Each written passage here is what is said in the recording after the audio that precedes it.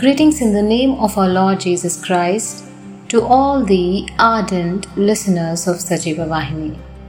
Our topic for today is faith that bypasses. If we say highway is the main route, a bypass provides an alternate route passing around the city, avoiding traffic or some roadblocks. Our example today in Bible is women with the issue of blood, who took an unusual detour to bypass the regular route to get her breakthrough. During those days, if any woman suffered with such bleeding disorder, she would be considered unclean and kept at the outskirts of a city, as it's been long 12 years. This woman was determined to get her healing, as she got faith while she heard of the varied miracles Jesus did in different places.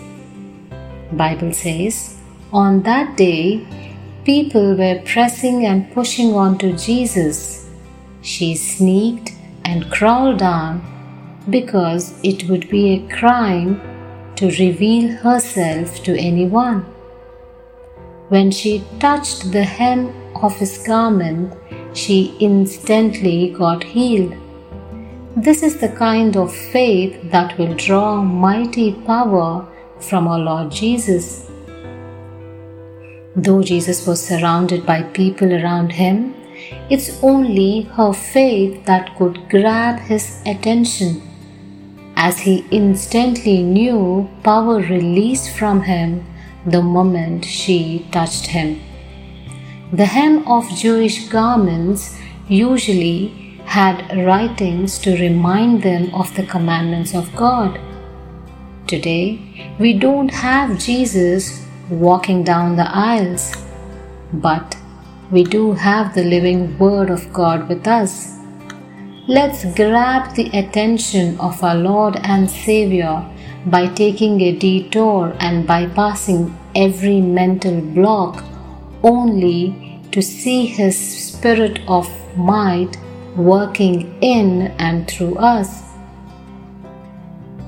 Showing the faith this woman of faith showed, and bypass every hindrance only to experience a breakthrough in every challenge that we face. Dear friends, faith comes by hearing the Word of God and not heard Word of God. God wants to feed us daily with fresh manna, that is, fresh revelation for each day. If you are asked what's the latest miracle or breakthrough of your life, and you're still telling about your born-again experience, which was some years back, then my dear sisters and brothers, we need to go for a faith checkup. And the diagnostics which gives the accurate values is our Holy Spirit God, who is given to us as helper, guide, teacher, advocate, and comforter. Let's get to our guide, because He is a quickening spirit that helps us in our weakness and can guide us into all truth. Let's count His wonderful mercies every day as we show forth this kind of faith that bypasses every hindrance.